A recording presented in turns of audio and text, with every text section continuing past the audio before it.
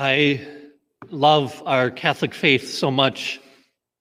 The more I pray, the more I'm present to the Lord in the Eucharist, the more I'm connected to God's people, the more I know the truth and the beauty of our faith. One of the most beautiful parts of our Catholic faith is the connectedness or communion that it brings. In this time of feeling disconnected, the Church gives us these special days of All Saints and All Souls, today and tomorrow, to remind us of our deep communion or oneness into which we are invited. We are never alone. God is always with us. We know that in prayer. We sense that in a beautiful sunset or in the fall colors. We experience that in the kindness of a stranger. Here at Mass, in a very unique and special way, that reality of being in communion with God and with others is most evident. Here at Mass, the overwhelming love of God is present. God gave his Son to us 2,000 years ago. God's Son, Jesus, gave himself to us in love, even unto death. And today, the Son of God is present to us again, and again gives himself to us in the flesh, in his very body and blood. He desires for us to be one with him as he offers us his body in the Eucharist. And then we receive that most holy gift of God himself. Here at Mass, we are one with God, but we're also one in a special way with all the saints in heaven who are present in this holy sacrifice. Here at Mass, we pray in a special and unique way with all who have died.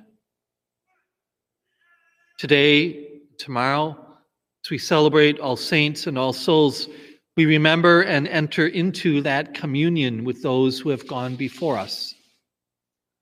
It's through the Church that we remain most connected to God. The Church is present in three places. The Church is present in heaven, the saints, whom we call the Church triumphant. The Church is present in purgatory, on the way to heaven, in what we call the Church suffering.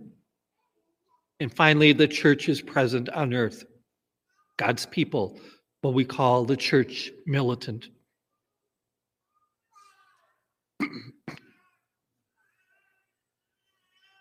It's here at Mass that those three come together. We, the Church on earth, pray for the souls in purgatory. They are helped by our prayers on their way to heaven. And upon reaching heaven as saints, they pray for us and help us here on earth. And all this is done in the embrace of God. And that is connectedness. That is communion. Our faith in Jesus Christ means that we are never alone. God is with us. Jesus is physically present to us. The saints are here praying for us. We are praying for those who have gone before us. And here at Mass, we enter into this awesome reality of communion. Sometimes we just keep on moving along with our lives and do not really stop to think about what is taking place. The God of the universe invites us into this intimate communion with him, with his Son, with all the saints in heaven. We are not alone.